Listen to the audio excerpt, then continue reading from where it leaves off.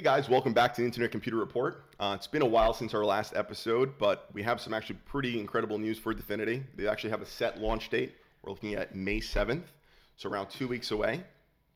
So today's a great day to do one of the most important ideas and concepts about DFINITY, blockchain governance.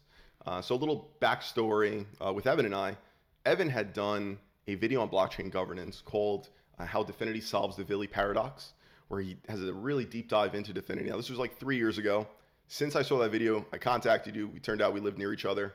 And then, next thing, we ended up doing the Internet Computer Report and chatting all things DFINITY and blockchain governance. And in addition, you also wrote a incredible book, Blockchain Wars. Highly recommend for everybody to check it out. So I guess to start off this episode, can you just kind of go back to 3 years ago when you were talking about the Vili Paradox? It's really interesting because my origin story for finding DFINITY had to do with governance. And I saw Dominic Williams' Medium posts. He had two Medium posts that were written more than 4 years ago now. It was then called the blockchain nervous system, and they've since updated it to call it the network nervous system. But it was the most sophisticated, by far, governance mechanism I've ever came across. And even today, I'm so disappointed because everything is called a DAO, a decentralized autonomous organization. And 4 years ago, that was actually meant something sophisticated where an organization would be governed completely by the participants of its blockchain. But now we throw in these sort of fake governance mechanisms to everything. And still to this day, 4 years later, that original blog post was the best, by far, governance mechanism I've ever seen. So I'm going to title this video, Why Blockchain Governance Will Make or Break DFINITY, because I think this is the most important thing by far to me. And the reason for that starts with the Vili Paradox. So Professor Vili was someone in Oxford University who was really deep in computer science and economic sociology, so he was the perfect person to really put the pieces together. And he proposed this in 2016. Now what he said is blockchains will never succeed until they implement governance, right? Because they're this decentralized thing, but there's no way to make decisions in a decentralized network. And then you have these forks, like with Ethereum, the DAO hack, Ethereum split in half, and we know that is never going to succeed in the long term. But the next thing he said is as soon as this is called Vili's provocation, as soon as you implement a governance mechanism on top of a blockchain, you implement somewhat of a hierarchy, and the benefits of blockchain will disappear. And then if you have sophisticated enough governance, you could just throw that on top of a traditional system, and there's no longer a need for a blockchain. And I think, I really like old ideas that have stuck around for a long time. And in the scope of technology and cryptocurrency, this has been around for long enough for it to be established, because I still believe that fundamentally to be true. And so the network nervous system, I think, is the only proposal we have that's really a digital governance mechanism that could solve this paradox. Mm-hmm. So you read a bit about it. You read the governance sections of my book, and I dove pretty deep into these things. Yeah, of course. They're really well thought out, and you actually go into the history of governance in general. So now there's a lot of projects that also claim. I know there's Tezos is actually one of the did quite a bit on blockchain governance. What differentiates these other projects? Because there's a whole slew of projects with blockchain governance and DAOs and all these other things. What separates DFINITY from these other ones? Or maybe just kind of give me a history on these other ones in the first place. Yeah, sure. And where they fail. There is so much to cover here. And we specifically went into this saying, Andrew, save all your questions because I want them to come out now. It's impossible to cover everything. Mm-hmm. But I'll try to. So if you look at any blockchain governance mechanism today, just look at Tezos, right? What's the purpose of their governance mechanism? It's to keep the blockchain from forking. Now we have these governance mechanisms. If you ever go every one of these DeFi protocols have it. You click on vote, and then you go to the proposals, and then there's a certain amount of people said yes to this thing that the founder typed in. Yeah. But really, it's not enforced by any particular mechanism. There's no code attached to these governance mechanisms. So, for example, I'm in a farming thing right now, mm-hmm. Bao Finance. Okay. And I wouldn't recommend it for anybody. It's a super high risk thing. But my friend who introduced it to me is it's the coolest thing ever. They're governing the blockchain. And I'm all right, yeah, look at this. Where's the code? Does the votes actually implement anything? And the answers to both of those questions was no. And he's like, but you're still voting. And then they just halved the farming rewards. Oh, and it was wow. done by one person without a vote. And I'm just like, if you look underneath it all, there's never been a real governance mechanism. So what separates Dfinity? And the answer to that is, first of all, it runs like a digital government. So there's enough moving parts where complex decisions could be proposed, and there'll be a sophisticated enough way of coming to the conclusion of yes or no without running the risk of centralization. And the other thing that distinguishes it is Dfinity is an infrastructure platform. So the governance mechanism that it uses actually has the authority to change the code on the various subnets. Previous to that, you would have, like if you made a DeFi app, you would govern your own DeFi app with like a simple vote, and that's cool. But for the infrastructure platforms, they need a way to decide, like if an assassination market pops up and you want to avoid censorship, you need the community to make that decision in an appropriate way. And so that's where real governance comes in, and the network nervous system will explain a little bit about that moving forward. Yeah, I feel like everybody just kind of throws in a governance token because they really don't know what else to make a token for. So we're making governance tokens for things that don't even need tokens in the first place. So now, what better thing do you need, for in the internet computer, such a, such an incredible technology. And a way to conceptualize this is, like I said, these DAOs, decentralized autonomous organizations. 4 years ago, you read about them, and Dfinity, I think, changed the word. They call them pan-industry platforms, and that's correct. So a decentralized autonomous organization is big enough to take on an entire industry, but there's no leaders within it. Now you hear that word DAO, and I think it lost much of its meaning because they call everything a DAO. They call like every DeFi swap like a DAO, it's false. But Dfinity's idea of a pan-industry platform is going to require that sophisticated governance, and that's what I think 5 years ago when people thought of the vision of a decentralized autonomous organization, they were thinking about a Dfinity-governed application, pretty much. Okay. All right. Very cool. Yeah. So one of the things that always got me about governance is, do people even want to have to vote and govern in the first place? So like you have your Apple phone, you really don't care what's really happening. For the most part, people don't care what's happening behind the scenes. They just want the convenience of using something. Now, there's probably going to be tons of things happening on the Dfinity ecosystem. You're just going to have to constantly be voting. Is it going to be a full-time job where you're just going to be voting on new proposals all day long? Like, how is that going to work? And how do you motivate people to even want to vote in the first place? Okay, yeah. No, it's a resource-intensive thing, right? So you have to pick it carefully, like where you're going to deploy sophisticated governance, because it requires a lot of people. I'll come about this in a roundabout way, and I'm glad you brought up the Apple iPhone. Mm-hmm. And the example I use in my book is, a governance mechanism isn't that complicated conceptually. It's the same thing a corporation does, it's just digitized. So right now in Apple, you have a corporate hierarchy, whether it's shareholders and the CEOs arguing with each other and deciding how to make decisions. And over time, I discussed this, the hierarchy steepens as something gets bigger, because you need to consolidate the amount of people that are making decisions, right? If something grows to be 100,000 people, how are you going to coordinate the decisions of those 100,000 people? Mm-hmm. So you can't do it in a corporation, but blockchains, I think, are unique in the sense where every person's a node in the network, and you have computers taking all that input and making sense of it, rather than 1,000 people arguing. So the example I use to have people conceptualize what governance mechanisms would look like if the internet today had them, like if everything was made on blockchain, it starts with the Apple App Store. So in the Apple App Store, it's governed by the company. The company decides what's in it, what's not, what how the algorithms run. But let's imagine it was made on a blockchain. You had the Apple App Store on a blockchain, and everything inside of it was dApps. Now, you don't have anyone controlling it, so there's no censorship. You need to have a somewhat of a governance mechanism in there. And the governance mechanism would decide if, let's say, if Temple Run was outranking Angry Birds, but Angry Birds had more downloads but less reviews, and Temple Run thought that was unfair. They could put a proposal saying, reviews should get a higher weight than just pure downloads in this algorithm. And that, of course, when you get to all the smaller ones, that becomes really important because you're deciding what gets put in front of people's faces.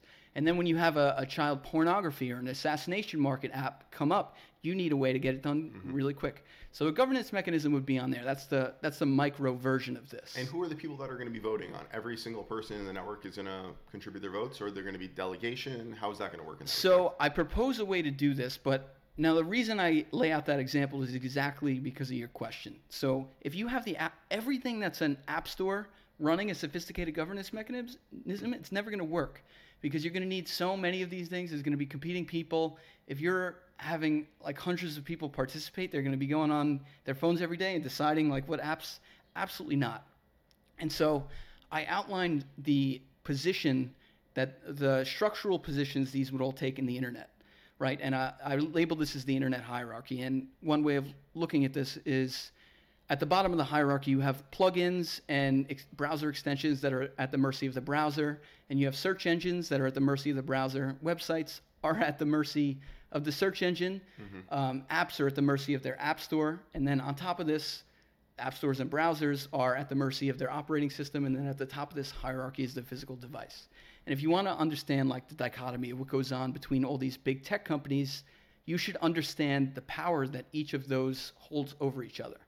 So I used the Apple App Store example as a microcosm, but a real governance mechanism is going to need to scale up to the operations of all of Apple, because Apple has its own search engine, it has its own browser, it has its own app store, it has its own streaming platforms, it has everything.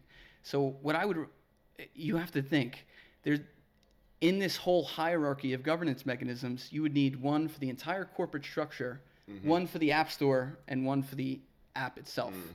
So sub-governance is okay. Yeah, and the point of that, and this is where people kind of get mad, is that you need to have a hierarchical system of governance, and there's no such thing as a censorship or tamper-proof free government at that point, right? And the reason I think Dfinity gets this right, now here's where it gets tricky. Dfinity is the meta-governance mechanism. The network nervous system controls all the apps that go on below it. So if a search engine gets made below it, if a protocol gets made, if a pan-industry platform gets made, there's only going to be one governance mechanism at the very top. And so to your question of like, is everybody going to be participating in this? And the answer is no. There's probably going to be one governance mechanism for one really big platform. And then below that, they'll have really simple ones. Are there going to be like checks and balances between the two? Is that going to work too, with the different hierarchies between with the governance systems? Well, in an idealized governance mechanism, yes. And at the end of this podcast, we'll go over like my version, like one way to do it that I thought up, and that no one does this yet. But so why I'm more passionate about this than anything else is the answer is no. There's no checks and balances. The creators that make these governance mechanisms are responsible for implementing those checks and balances themselves. So the issue I have, let's say the network nervous system, it governs all of Dfinity, the entire ecosystem. So, and we could imagine if this thing scales to infinity, it could host, let's say, the entire crypto space to start, but really like much of the internet could be hosted on this one platform. And so from that, you have to think. Now, the network nervous system has no responsibility to governments. It has no responsibility to corporations. It doesn't have any responsibility to the users. It only has responsibility to the token holders. And at that point, there needs to be a system of checks and balances, and without it, you have a complete dystopian situation where if, let's say, the governance mechanism goes rogue, then you're screwed. And now, if you're going to put everything on there and then it goes, it's a huge undertaking for something that's still in the works and people still trying to figure out. So it's a huge risk. Yeah, huge risk. Yeah. And there's like a couple paths that this could go down. So I say, if we implemented something like idealized governance, and I wanted to do this episode before the specs for network nervous system came out, so we could like see how it compares, and then we'll do a separate episode comparing the theory of blockchain governance to the network nervous system and see if that concept from 4 years ago still holds. But the fork in the road would be Dfinity could do a really good job, or you would have this risk of the governance mechanism becoming polarized. like let's say there was a two-party system made on the network nervous system, right? And then you're implementing a liquid democracy, right? Mm-hmm. That's the goal. And what always ends up happening in democracy is a two-party system. Now, you asked me before, if you have a two-party system, like doesn't it always flip back and forth? Like in the United States, every 4 or 8 years, we get sick of the Democrats and then hop to Republicans and then back and forth and forth. But I would say it's even more totalitarian in the case of network governance mechanism, right? Because they decide the algorithms that are what's going to be put in front of you. Mm-hmm. And as soon as it tilts one way, it'll create a positive feedback loop that gets everyone on that side. Now, yeah, that's a concern of mine too, because like even in like my day-to-day interactions, like I'm on Twitter, those are like the social media platforms I use. Like based on my social media, my social media use, I would just imagine the entire world only uses crypto. It's the only thing that's important. So I only have like this one understanding. Like basically all the news is specified towards this one thing. So that's one of my concerns is everything just going to be kind of some sort of manipulation that way, where everything's going to be one certain way, everybody's going to have to think a certain way. Yeah, that's a concern of mine. And one of the concerns I had in the original blog post about this network nervous system, mm-hmm. they want to reward that you rewarded if you voted with the majority, and I think that's an atrocious decision. Mm-hmm. And the reason is like if you have that two-party system, let's say, and one gets a 51%, and there's a political decision, then anyone that votes against the majority is getting screwed, and like that's a terrible way to do it. So my idealized governance like has a way to reward contrarians and avoid political parties. I like that plan actually. Yeah. Yeah, to encourage more different ideas and other stuff. Yeah. Yeah, to avoid the two-party system. Very cool. Yeah. Okay. It's and I guess the other fork in the road, and this was told to me like a possibility for Polkadot, because Polkadot has a governance mechanism that I do not like at all. Mm-hmm. It has like 12 validators, and then like one of them is selected as the leader for every decision. So talk about being centralized. Like, you have 12 people with one having the most weight making all the decisions for all of Polkadot's power chains. Oh wow, I had no idea. Okay. Yeah, this is and you got to think it's complicated even to do just that. If you want to distribute Polkadot's governance mechanism even more, it's like mm-hmm. the way it's very complicated to take part in. Okay. So I don't blame them, but I'm still looking for better options to this. But what someone recommended to me is like, let's say Polkadot's governance mechanism, if there were 6 or like 7 of the people in the voting system hated the other 5, then no one would use Polkadot anymore, and the whole thing's open source. So you would fork and have 2 Polkadots, and then you would have, and this could happen to every blockchain, right? So if there's, like you said, everyone has their little group, their little cause, and we could all split up and have our own versions of this. Mm-hmm. And that's terrible. That's mm-hmm. absolutely terrible. Yeah. So, like, that's a huge thing with social media too. I've noticed is like now that back in the day when there was not everybody was able to be so communicated with everybody so easily through the internet. Now there's just like everybody has their own cause, everybody has their own group. It's good in a way, but also it's kind of divided people tremendously, which is a concern. And I wouldn't want that to continue in such a way. Well, the risk I think is the echo chambers would perpetuate. So if you had, let's say, when we delve into the world of social media on blockchains, which is going to happen, it hasn't really gotten big yet. But the first thing you might see happen with a bad governance mechanism is, let's say the Democrats take over one of them, and they only want democratic views on one social media system. Mm-hmm. Then all the Republicans are going to be banned from it. And then there's going to be a forked version, like we already saw this happen. It's Twitter and Parler. The Parler thing, exactly. I want a combination of the both personally. I want to hear both sides. I want to be able to make my own decision on something. I don't want to be, thinking I'm thinking a certain way, but it's actually because of the fact that this is the only information I'm getting. Yes. I want to be able to have some free thought in that respect. And the way it granulates too, like you want a global collective, mm-hmm. on one place. You don't even like we're United States centric or whatever, and that's how we think because mm-hmm. we're here. But there's going to be like polarization between all the countries, and China's going to have its own version. Mm. Like the point of blockchain is you could have everything in one place and no one could stop it, regardless of how controversial it gets. But as we know from Philly's paradox, you can't do that without governance because it'll never work. Mm. So it's such a tricky and interesting thing, and I think so. The risks there is you have let's say Dfinity engulfs the whole space and has a bad governance mechanism, and everyone gets screwed, and it's even more oppressive than big tech. And I'm saying that very loosely now, but in the book I go like very deep into it, and that's why how do you? And in the event that does happen, how do you break out of it? Like, well, how do you get out of it? Or you can't. That's why I hope they open source everything. Okay. Gotcha. So. Okay. Let's say, that their cryptography is magic, but within a year, I want it all to be open, because if this was to happen, the community should be able to decide, and we're going to option 2, to fork it, and then you'll have two Dfinities, let's say, and that's like a terrible outcome as well. I don't think you're able to fork Dfinity, right? Didn't they have something specific? But they're going to make you make your own. There's patents and there's community source code that people wouldn't be able to use yet, so it's not like in the works. But Polkadot, it's possible. Okay. Just really complicated. So let's go like even like just like at the most simple level just to even get it. So so I understand if there's 10 people in the Dfinity system, it's really easy. Everybody's got 1/10 of the tokens. People make a vote. It's easy, something goes through. Now let's scale it to millions of users. I own 1 ICP token.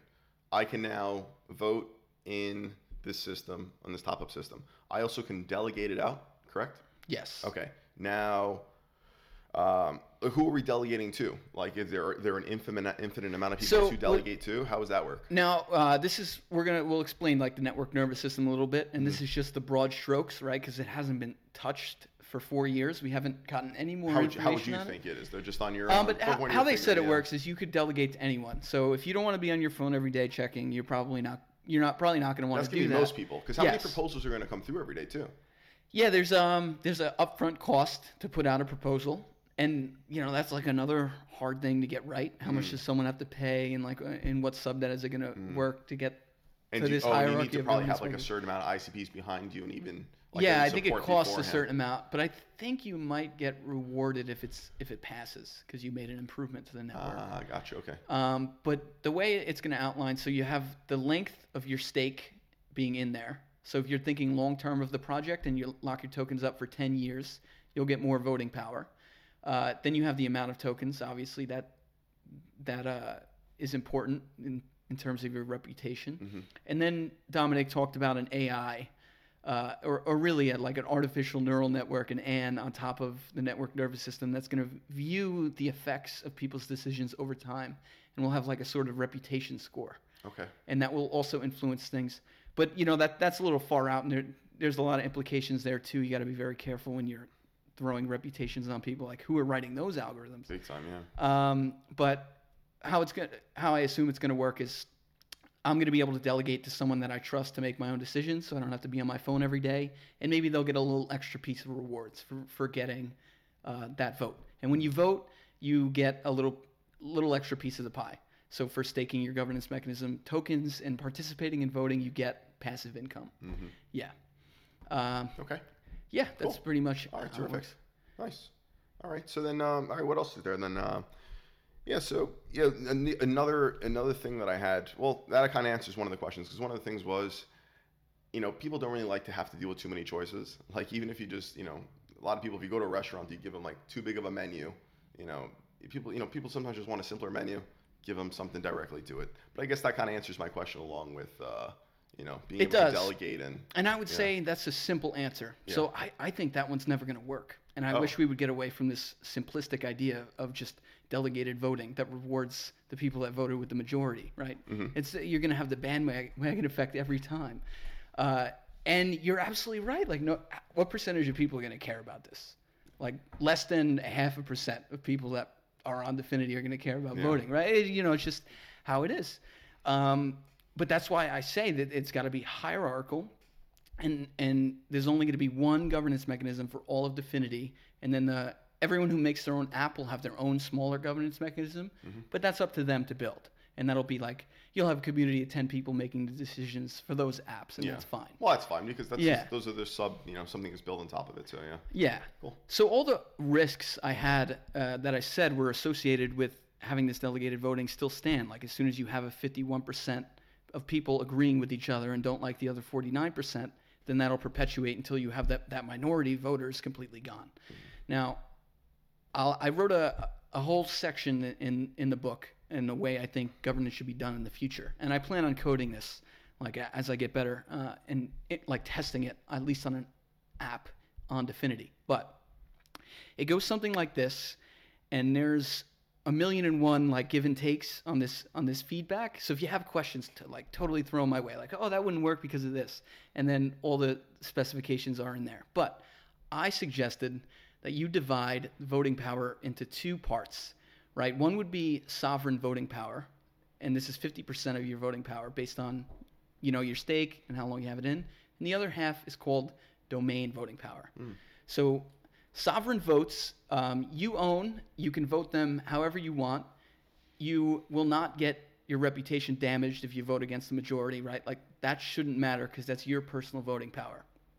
And the second part that I suggested was domain votes, is when you decide not on the decision yourself, but you decide on what group of experts should make that decision. And that's what I refer to as a domain. It's a fictitious name. And okay, so now we got to figure out what is a domain. Are you following this so far? Yeah, I'm following it, yeah. Okay, so if you wanted to have more voting power yourself, you staked an amount of tokens, you have sovereign voting power, and you have domain voting power. You can decide to become part of a domain yourself.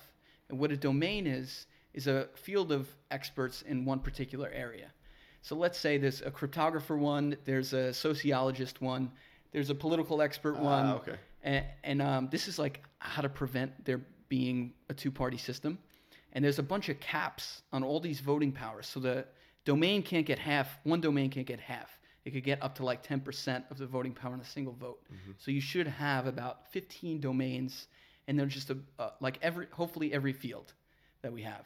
Now, if you want more voting power than the one you delegated to yourself, and you want to be an active voter that votes every day, that doesn't delegate, you say, I want to be a domain voter. And when you join, you become part of a domain, and you sacrifice that sovereign voting power.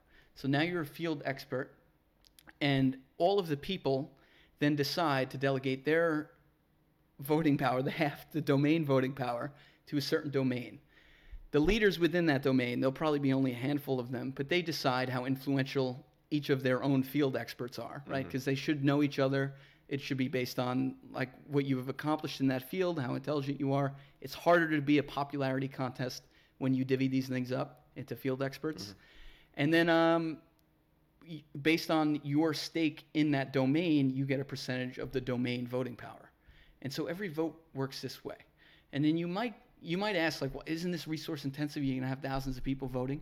But it's not really. You're only going to have a few sovereign voters that everyone delegates to, and there's caps on those too. So I did the math and all the percentages that I worked out. It's really designed for codes, not words, this whole conversation. But the maximum you can get in a single vote as one person is 6% of the voting power. If you consumed everything, right? Like if you had sovereign delegated votes and domain voting power. That's the most you can amount to, and I think the domains themselves can't get more than 20% of a vote.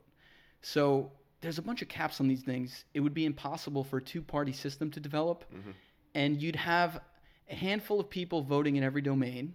So let's say there's 10 people in each domain, and only 3 domains are going to get be a part of a single vote. So you're like up to 30 voters, and then there'll be a few sovereign voters that want voters to delegate to them so they could participate more. Okay. All right. Now, that was a bit to take in. There's so much going on. Yeah, but it's good though that so you basically have professional fields that you can have delegate to and stuff. Actually, speaking of that, it just kind of made me think like the reason probably the two-party system even came about is because it's such an easy thing. Vote this way or this way. It's very simple, not very complicated. Do you want to vote this? It's just it's a much more seamless.